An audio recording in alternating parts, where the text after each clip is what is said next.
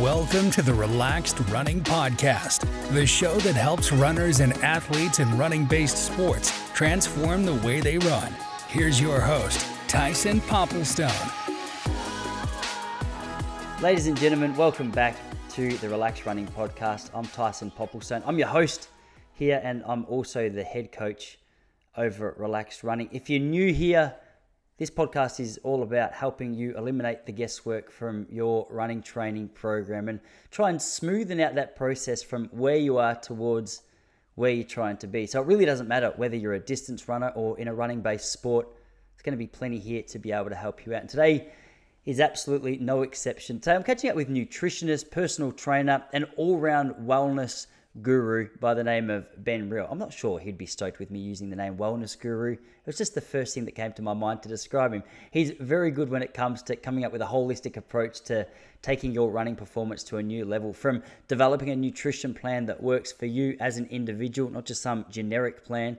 We also tap into the subject of mindset and allowing yourself to develop that part of your game in order to take your running game to a brand new level. So it was a conversation that took a few different directions. This guy's got a beautiful ability to simplify complex ideas, and it was a really enjoyable conversation. Looking forward to having him back on the show.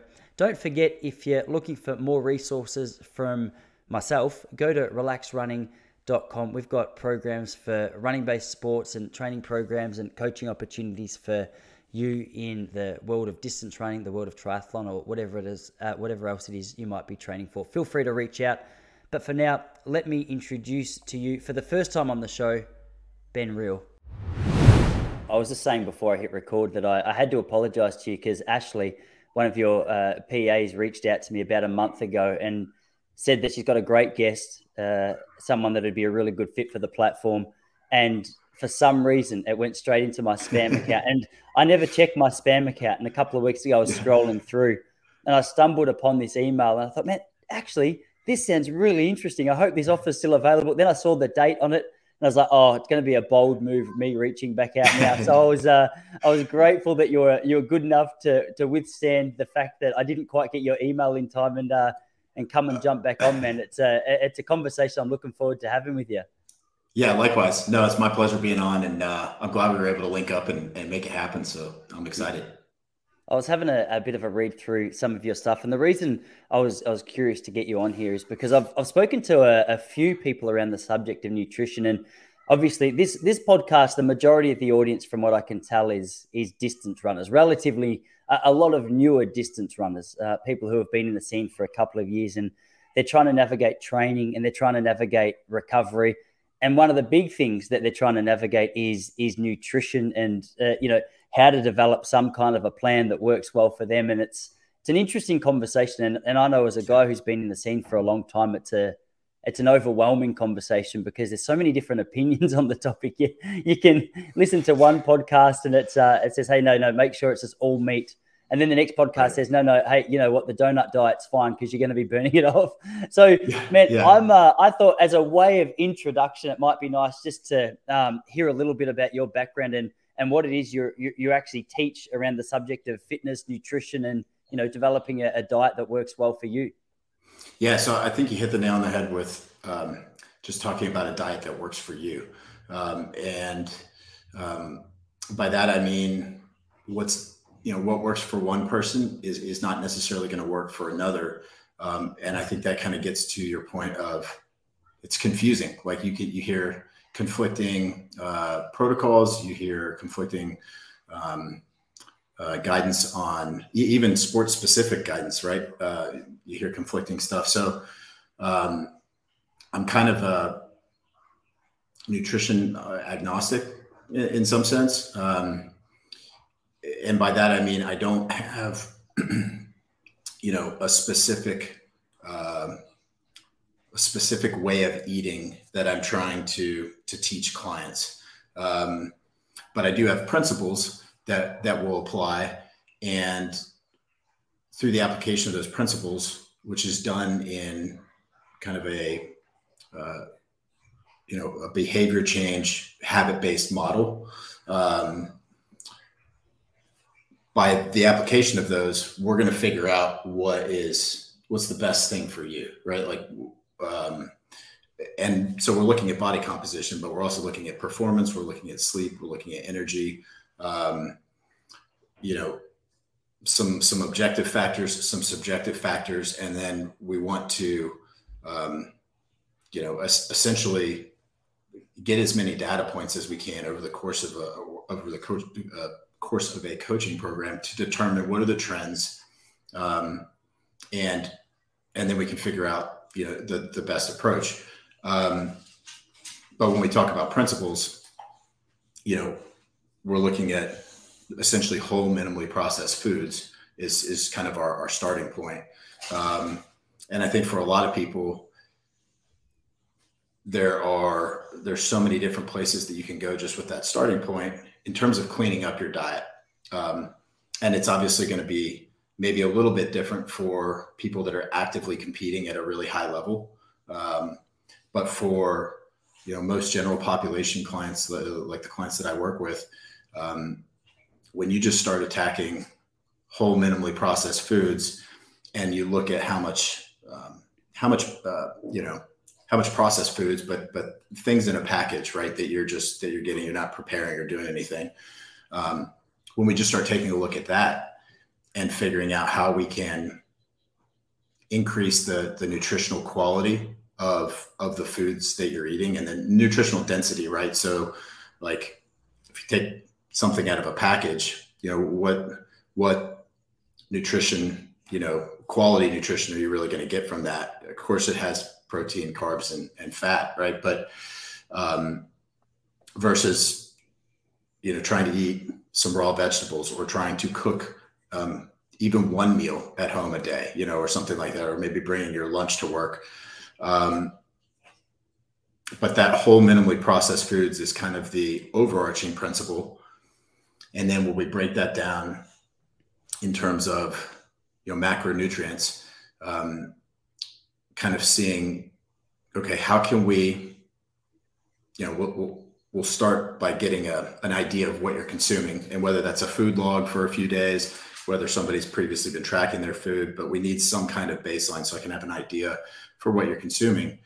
And then we take it a step further and say, okay, when we're looking at protein and carbohydrates and, you know, and fat, how can we increase, you know, quality sources of those macronutrients that not only are going to make you feel better or help you, you know, in the pursuit of your specific goals, but also that are sustainable. And that's the big, you know, that's kind of the big second principle, you could say.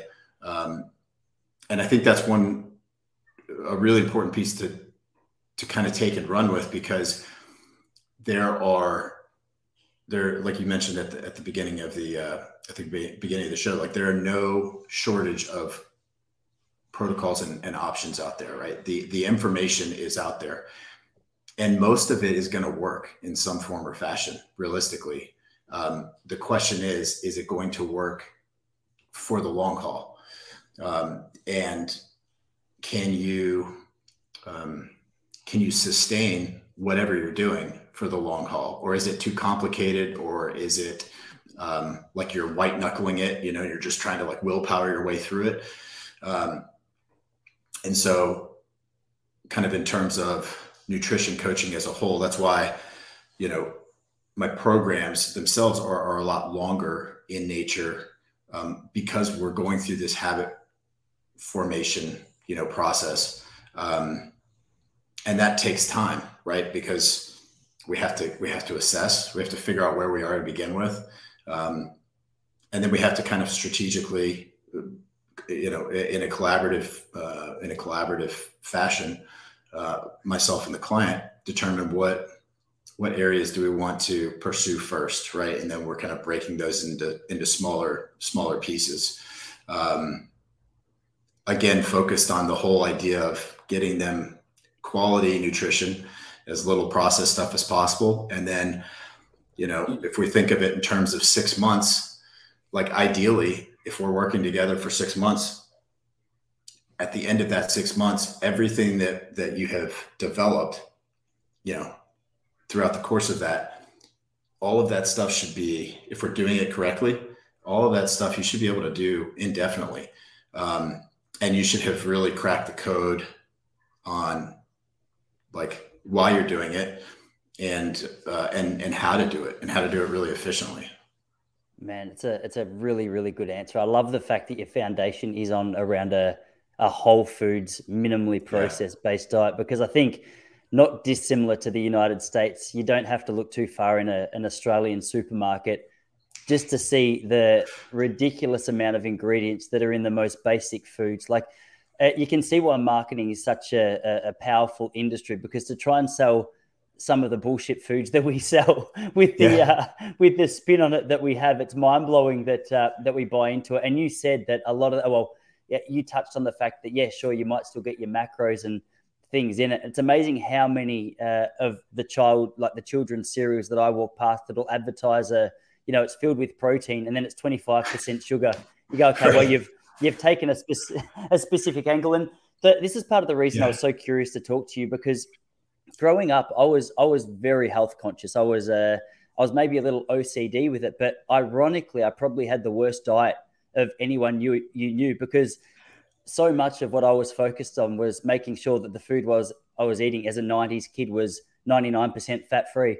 And what I didn't realize at the time was, as a result of that 99% fat free, most of the food that I was consuming was really, really high in sugar. And I've got the fillings and, removed teeth to prove it. But as a result, as I started to sort of do a little bit of research myself and just looking into what it is that I was putting into my body, I felt like the foundation of what I've tried to build my sort of health journey upon is whole foods, minimally processed. But that initial process is it's a little daunting, because, as I said, every single food that we consume seems to have some kind of preservative in it to give it a little bit longer shelf life. But just as sort of a next jump point, are there certain strategies that you help people with when it comes to choosing foods? Because I don't know if you know Michael Pollan. He's I'm actually not sure what his original title is. I know he's an author, but I think he was a journalist, an American guy. And one of the most helpful things I stumbled upon was a food series that I think he had on Netflix. And he spoke about how if you're trying to clarify what's a good food, think about whether or not your great-great-grandmother would have referred to what you're eating as a food. And the second one was just have a look to see if it's got more than 4 ingredients in it, you probably don't need it. And I thought, okay, there are a couple that I find helpful, and I'm by no means an expert, but I was just curious to know how you guide people with that particular step, because, as I said, it can be a little daunting when you've never really looked at it before. Yeah, it can be really daunting, and I think those. I'm not familiar with him, but I'll seek him out. Those are spot on, right? Like if you think about it, if you go down the meat aisle, you're getting chicken, beef, pork, turkey, whatever. I mean, you're getting meat. If you go, you're getting vegetables, or you're getting spinach, peppers, zucchini, whatever it is, right? You get the point. It's just there. It's raw, and you're gonna cook it, or you're gonna prepare it however you want. Carbohydrates seem to be really confusing, on how to pursue those. But at the basic level, we're looking at like rice and quinoa, and I think probably an educational process as well for a lot of folks on what constitutes carbohydrates. What constitutes starchy carbohydrates? What is the purpose there? Because it's natural for a lot of folks to think that carbohydrates in general, if anything has carbohydrates, right, it's the enemy, and that's not always the case, right? Where are they? Is it from a bunch of added sugar? Like what kind of carbs are we talking about? But as far as strategies go, there's a million ways to skin the cat. But I think taking those macronutrient groups, the protein, carb, and fat, and just starting there and building out almost a list. Essentially, you're building a grocery list, right? And I think what makes a lot of sense to people, especially when we start breaking these down into those categories and giving them these different options, there becomes more clarity in how to go about this, in how to go about decreasing the processed foods. But I think for a lot of people, it seems to be easier to add in certain things instead of trying to just remove the processed foods.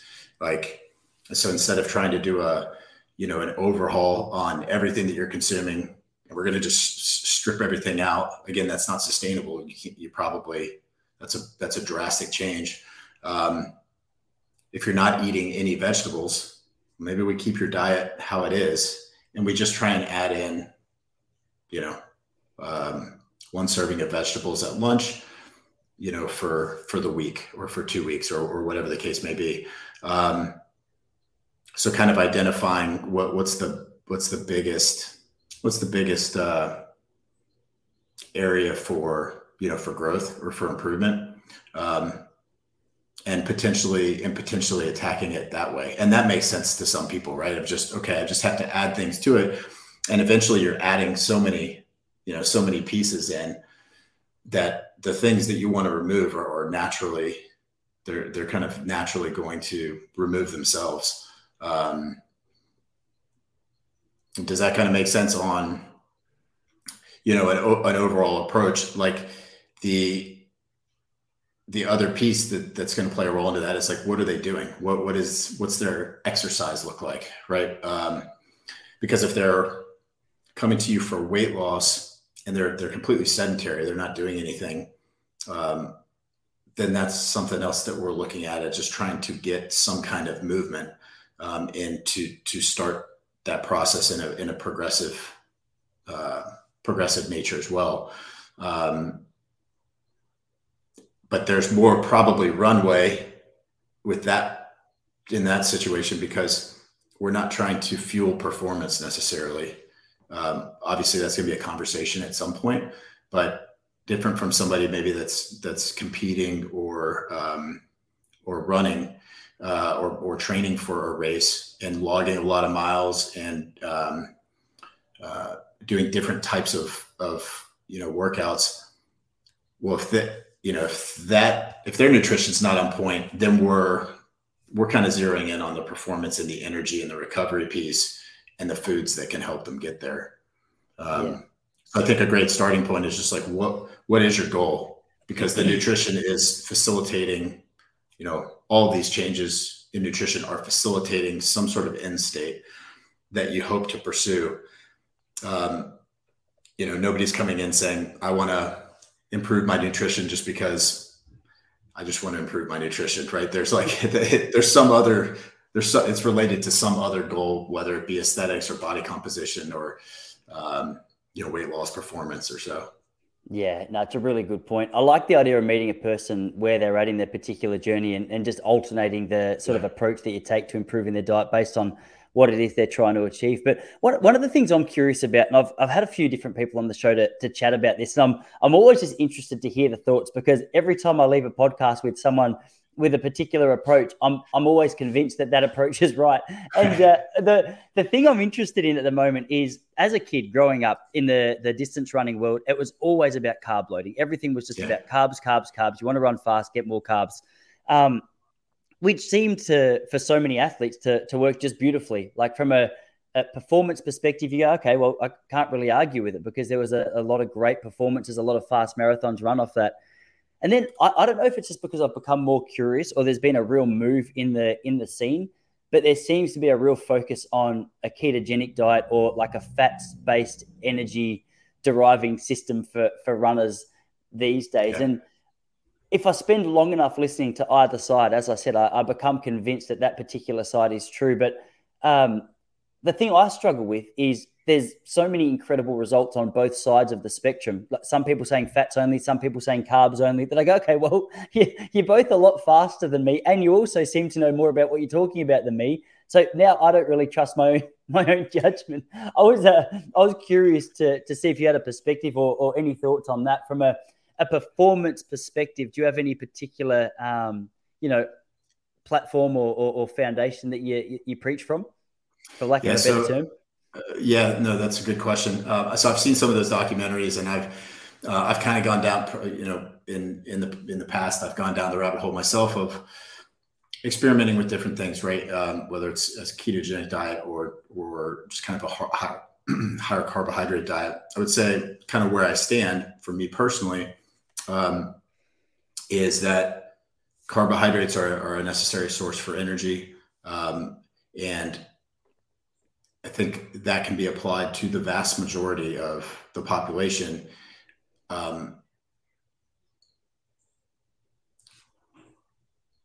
But there's always outliers, right? So like there are always going to be people that are on a really low carb diet and they're performing at a really high level. And I don't, their body has adapted, right? And they're able to perform really well. When I was doing low carb, and basically was on a ketogenic diet, I felt horrible. As far as performance goes, I think, mentally, like I felt pretty sharp. And that was my original purpose for doing it, was trying to, increase energy and cognitive support and stuff like that. But then whenever I would go to train, I mean, the energy was not there. And I'm by no means an expert on, right, ketogenic diet. But it's, I had troubles with hydration, troubles with cramping. I had a lot of issues that early on for me were kind of just told me, hey, we can continue to try this experiment, but your body feels a lot better when you have, carbohydrates, whether it's before training or whether it's after training for recovery. And that's how I've trained for most of my life. And, growing up running cross country in high school, it was all about carb loading, right? Like even if it was race day, it's not like you're going to gain anything necessarily from the bagels that they have there, 4 hours before the race. But that was just the gist. There's bread and bagels, and all that stuff. And I think that, the tough part is, I would say is maybe the patience involved.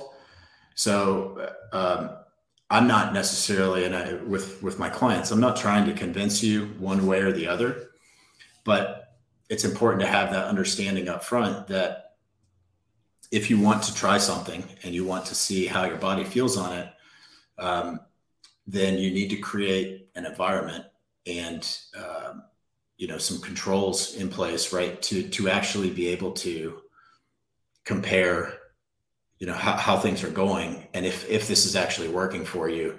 And what I've seen a lot of times is people on a higher fat diet that think that they're like doing keto, but they're not. Their body's actually not in a ketogenic state, and they're taking in, even though they have increased their amount of fat, they're still taking in enough carbs to where it's really hard for them to get in a ketogenic state and start burning fat for energy, or as a primary source of energy. And so that's where it gets really important to okay, we need to, if we're going to do this, we want to track things so that your performance and all these subjective things that we're looking at, whatever the results of those are, we know you were doing a ketogenic diet, or we know you were doing a low carb diet. And probably as it sounds, like that process, even in and of itself, is complex. It's complicated. So in order for somebody to do that, if a client wanted to do that, there are some prerequisites. There's a lot of prerequisites, right, that are going to be in place. Because if you just think of in terms of, if you take somebody that is seeking nutrition coaching because they, are eating a ton of processed foods. They're not eating vegetables. They're not hydrating appropriately. Before we would even be able to get to the point where somebody's like testing their urine, right, for ketones and, ensuring that a certain percentage of their calories, are coming from fat. Like, how do you take somebody you can't take somebody overnight and that was not really paying attention to their diet and then say, now I want you to have 70% of your caloric intake from fat for every day. And you've got to do it consistently, because if you don't, then you're going to come out of ketosis and then we're going to have this back and forth. So, that can become confusing really quickly and really frustrating for a client, because then you've put them in a position where they don't really have the tools to do this to begin with, but they've read some articles about it and they're interested in it.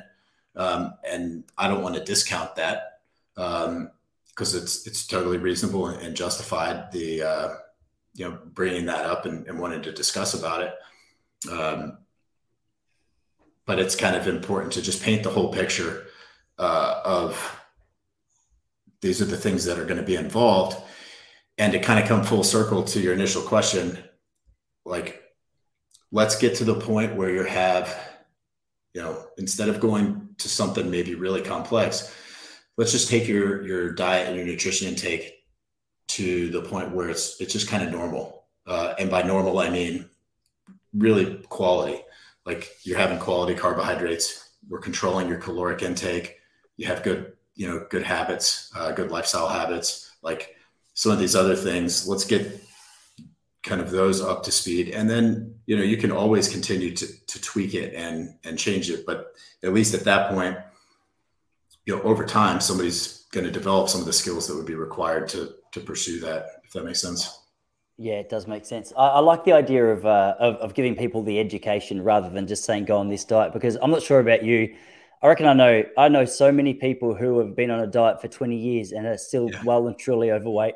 It's a stressful thing. I think I've got a couple in mind, particularly that have asked me, and as I said, I'm no expert, but I've got a basic appreciation for just whole unprocessed foods. And essentially when people come to me and say, hey, do you have any diet advice? I go, well, not really, but I feel like this makes sense. If you can eliminate as much of the rubbish that has become called food for, extended shelf life, that's a really good place to start. But I think for me, this idea of the education, I guess, that we've touched on before about just learning to eliminate those things, but then just making that a lifestyle rather than some little fad, because a fad's, I guess, in the name, it's just impossible to be able to hold on to for any amount of time. It's almost like you're punishing yourself for these good rewards that you're trying to get. It's, you've got this goal of looking better or feeling better or whatever, but the way that you're going to get through is through depriving yourself and abusing yourself and, living off salary for 6 weeks. And just counting down the days that you can finish off until you can just reward yourself with a massive block of chocolate. It's just it's a very strange scene, and it blows my mind how I don't know, just how out of touch so many of us are. And to be fair, as I said, I was for a long time. But one of the big factors that got me back in line was I read The Blue Zones by Dan Buettner. Okay. I don't know if you ever read that, but just for those listening. Yeah. No, it looks at the oldest, healthiest so-called population groups around the world. And there's 7 different areas they call the blue zones. One's in like Sardinia. There's one in Loma Linda, California. It's like a Seventh-day Adventist group. And I think it's the word of the moment is epidemiology. You know what I'm trying to say? Epidemiology.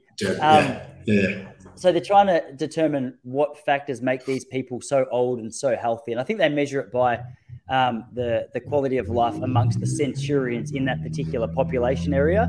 Yeah.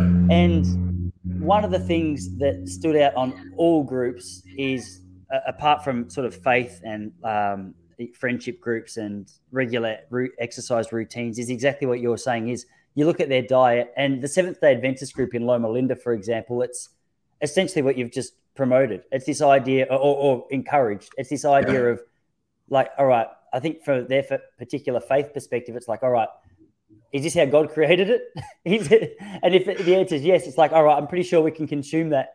And I'm not sure whether this was coincidental or whether this was true for all of the areas, but another standout feature was like they had a very high vegetable intake, relatively high fruit intake, and relatively low in comparison to most Western countries' meat intake. And I know there's a lot of different opinions on what that means and, how much of a health factor that meat was. Sure. But I find it hard to look past that from a longevity perspective, go, all right, well, what's worked? And then you see that and you go, okay, well, it's hard to move away from something like that. Yeah, I totally agree. I think so. When you say what's worked, right? Like that's I think that's a powerful question, and that's something that I talk about with clients. We call them bright spots, right? So if you're maybe you're a brand new client, maybe you're somebody that I've been working with for a while, but when you reach that obstacle, or if you're just trying to get a baseline assessment, right? Like when you were exercising regularly, what was going well? Like how were you able to do that when you were eating, a more nutritionally dense diet? What facilitated that? How were you able to do that? Point being, a lot of these answers are out there, maybe in our previous experiences, and we just don't, myself included, sometimes, right? Like we don't always take note of them at the time, and then maybe 2 or 3 years down the road, you're in a similar situation, and you kind of have a playbook. And I think that's a great place to start, is like what went well, or what group of people are doing this really well. Like, what are they doing? And you can kind of emulate that. And it seems like that's a great starting point for any obstacle, than trying to recreate the wheel and come up with your own solution. That's a good place to start. And I think it also comes into the whole idea of just like drilling down on this outcome, which everybody has some kind of outcome. They're seeking something. And a lot of times it's with especially with weight loss or with a performance goal, like you want to bench press so much weight, or you want to run, so fast for this upcoming marathon. Like it takes, takes behaviors to create that. Like it doesn't happen by itself. The outcome doesn't just present itself. And so I think in the context of yo-yo dieting, for 20 years and stuff like that, it's natural to get really hyper-focused on the amount of weight that you want to lose. And you kind of put the behaviors, right, that are required to create that outcome to the side, because you're just trying to jump into a protocol, and trying to make that protocol happen and work. And then when it either doesn't work or it becomes too much of a burden, then you're kind of back at that starting point. And so I talk a lot about, behaviors leading to outcomes. So if we can think of all of the behaviors that would be required to PR your next marathon, or to, bench press, whatever it is, or to lose weight, like what are the foundational behaviors that are going to be required? And if you can create or make those habitual, right, where you're just kind of an autopilot, you're no longer having to consciously think about it necessarily. Whatever that outcome is that you're seeking is going to naturally happen, and it's going to be sustainable. You're going to be able to continue that indefinitely because you've gone on a deeper level, right? Yeah, it's a really good point. What are some of the foundational factors that you work through when you're trying to develop the habit in an athlete, whether they're doing the bench press or the marathon? What are there some sort of universal principles that apply to everyone in whatever field it is that they're trying to improve? Yeah, so I think you can look at, like, if you're taking performance, well, if you're taking really any goal, right? You're looking at nutrition, you're looking at, and within nutrition, you're looking at, quality, consistency, portions. You're looking at, in terms of exercise or movement, we're looking at, how often are we moving, and then how well are we moving, and a whole lot of other things can fall into those categories. But think of movement quality, and then movement consistency at the base. Looking at sleep and recovery. So obviously that plays an enormous role in whether you're losing weight or you're going to perform. You have to recover, and you have to prioritize recovery. And part of that is through sleep, but part of that's through, taking care of your body and, active recovery days, off days, high-low days, like making sure that you're not going 100%, every day in training. It just doesn't work. Our bodies break down, and then you have this, these diminishing returns. So you've got sleep and recovery. Mindset is a huge piece too. And specifically with mindset, kind of developing this growth mindset.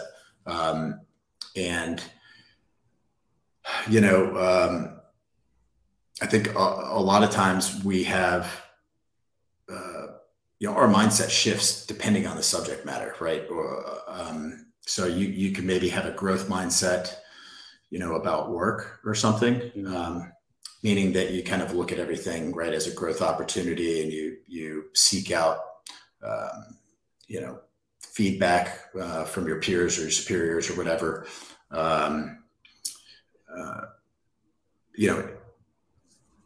Opposite of like a fixed mindset where it's like this, I can't lose weight. I'm just not meant to lose weight. I can't run faster. I'm just not meant to, break the record or hit this time.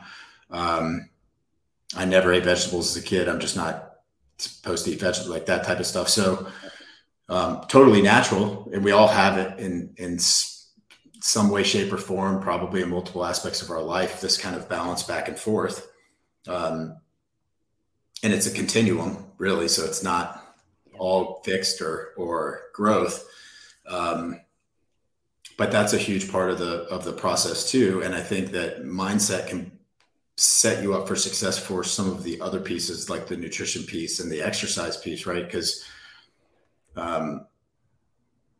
if you're more open to kind of pursuing the process, which is naturally going to be filled with,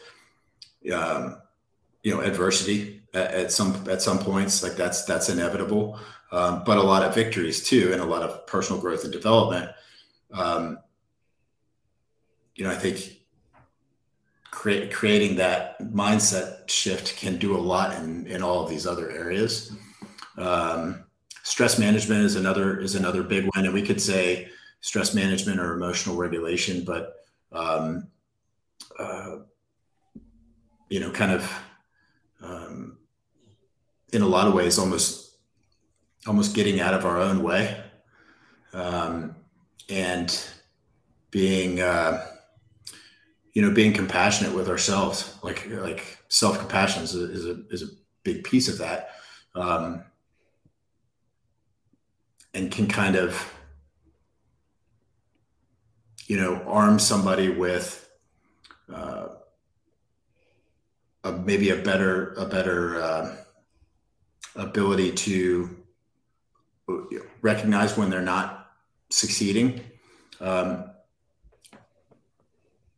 instead of beating themselves up over not being 100% successful, right? Noticing the growth that has happened, even if it's just a little bit. So kind of all of those different categories, right, are related in some way, shape, or form. And ideally we want to look at all of them, regardless of if the person is just focused on performance, or just focused on weight loss, because the whole idea, right, is like, regardless of what the goal is, if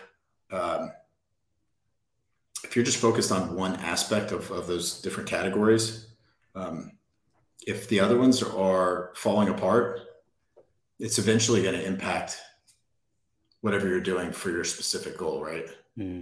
Yeah, I really like your point about I never really thought about growth mindset being something that fluctuates from scene to scene. Like look at a person and quite often people say to me, oh, you're so optimistic. And I'm like, I guess like my overall approach to a lot of areas of life is very optimistic, but there's certainly some areas of my life where like impatience, I think, is something that I really like. It's just been, I think it's going to be a lifelong thing that I got to keep working on. And growth mindset, I think too often, and this is probably an area of growth mindset I could develop, is you've either got it or you don't. But the truth is, it's like, yeah, you're right. Like I know that in a lot of areas, I'll spend time with my kids. I'm like, man, I'm nailing this. Like I'm such a good dad today. Right. But then I'll catch myself being impatient again, and it'll be like, Tice, like you're still working on this. Like, why do you suck at this so much? It's that's a helpful little principle to remember, isn't it? That there's you haven't always got it or you don't.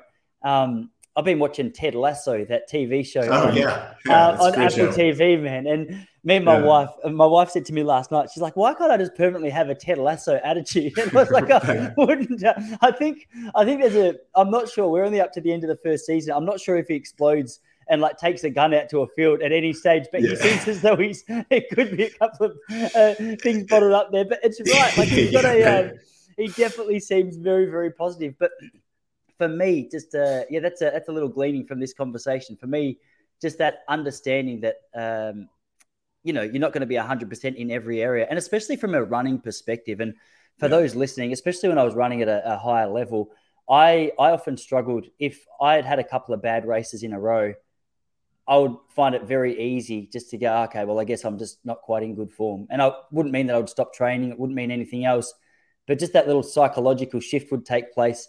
And lining up on another start line to try and have a good race, it seemed like an impossible task. And like, are there any little strategies? Because this is an area I'm fascinated by as well. That you work with people to develop coming back from disappointing results, because this is something that I think every runner has to, or every person, but for this instance, every runner has to navigate at some point in their career. Yeah, for sure. I think. One of my favorite strategies is just is noticing. It's called noticing and naming, right? So noticing the emotion or the thought that's going through your head, and putting a label on it, essentially. So kind of once you do that, it seems to just give more context, right? Or more understanding. So if you're really bummed out about training, or you don't want to train quite like you used to after a bad race, or you're getting really nervous for an upcoming race. Like, I think we try and push that stuff out of our head. Like we try and not think about it. And I would encourage you to do the opposite. Like, think about it, embrace it, and name the emotion, and kind of, explore why you're feeling that way. And you're really you're trying to normalize it. Right. But I think that, that's a powerful strategy. I think, identifying the bright spots, to go back to the beginning. We're talking about bright spots,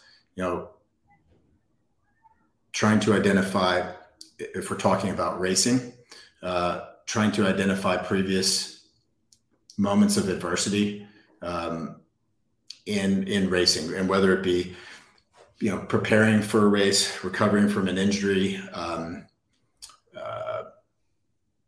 a race that you crushed, like trying to find all these different scenarios and pick out, like, well, how did these things happen?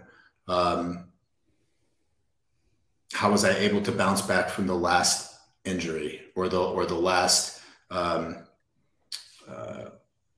race that I didn't feel as good about?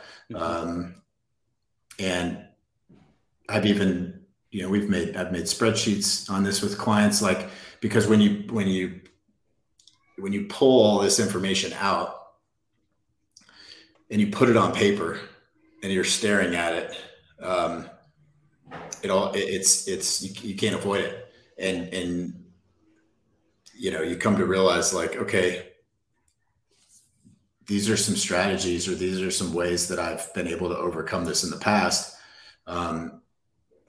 And maybe you give yourself a little bit more credit than you did initially, because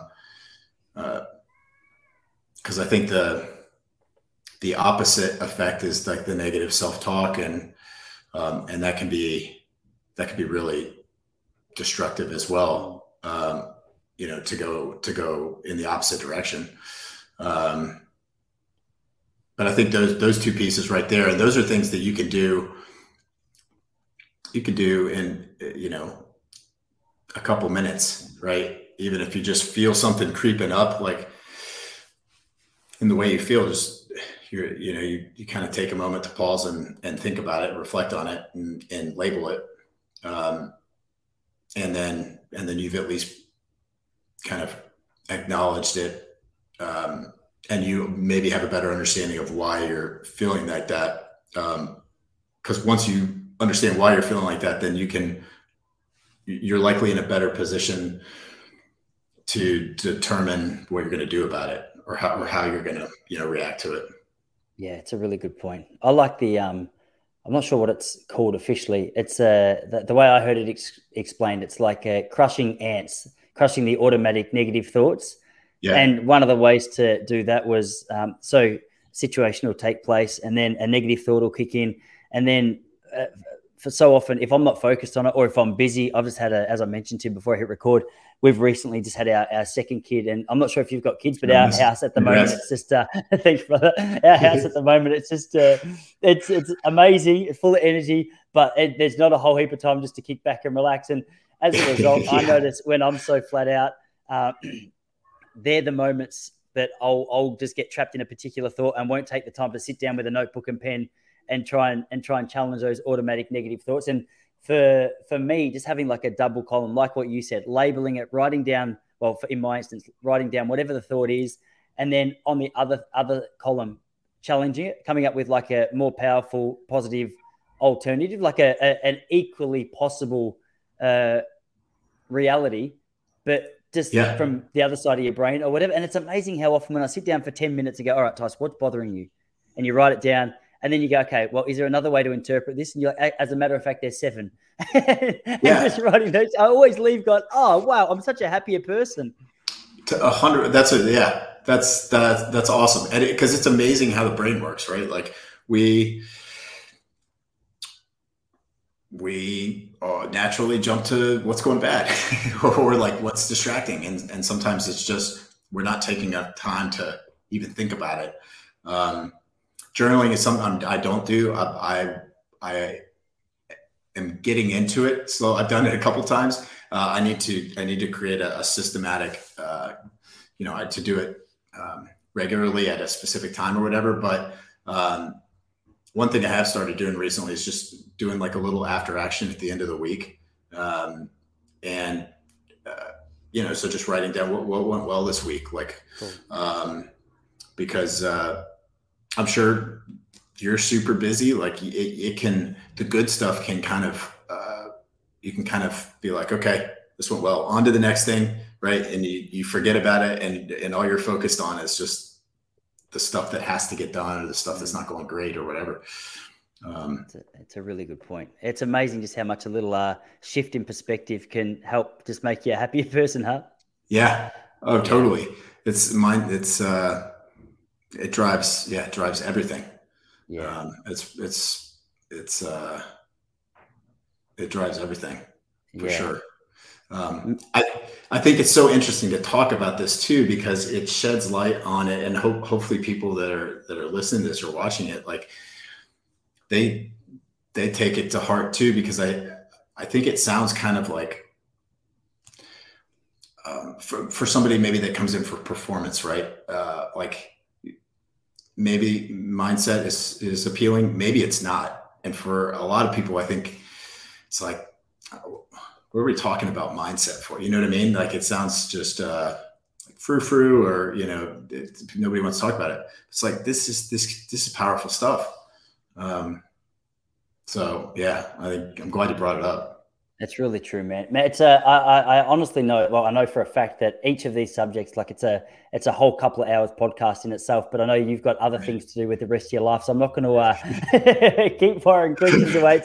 Looks like it might be evening over there. You're probably getting what time is it in Atlanta right now? It's just about 6 o'clock. Oh, okay, so almost dinner time. So I won't hold you up any longer. But for everyone listening, obviously, you said you're working with people. You don't have to be elite. It might just be people making small lifestyle changes, trying to get the ball rolling. Where's the best place to find you? And with the love of the internet and just living virtually at the moment, obviously, it doesn't matter where you are in the world if you want to work with you, I'm assuming. Yeah, that's correct. So they can find me on Instagram at Coach Ben Real. And the website is c1fn.com. And yeah, it's all with remote coaching, and then with the health and fitness coach or health and wellness coaching. Both those are basically virtual online pieces. So regardless of location, you can reach out, and we can have calls like this, and we can make things happen without. And that's one of the amazing things of now almost post-COVID, because for so many of us, this online world like blew up, and all of a sudden the possibilities of being able to reach out and work with more people in different locations. So hit me up on either of those, and that's the best place to find me. Yeah, awesome, man. Well, thanks again for coming on. Yeah, you bet, Tyson. Thanks a lot, man. I appreciate it.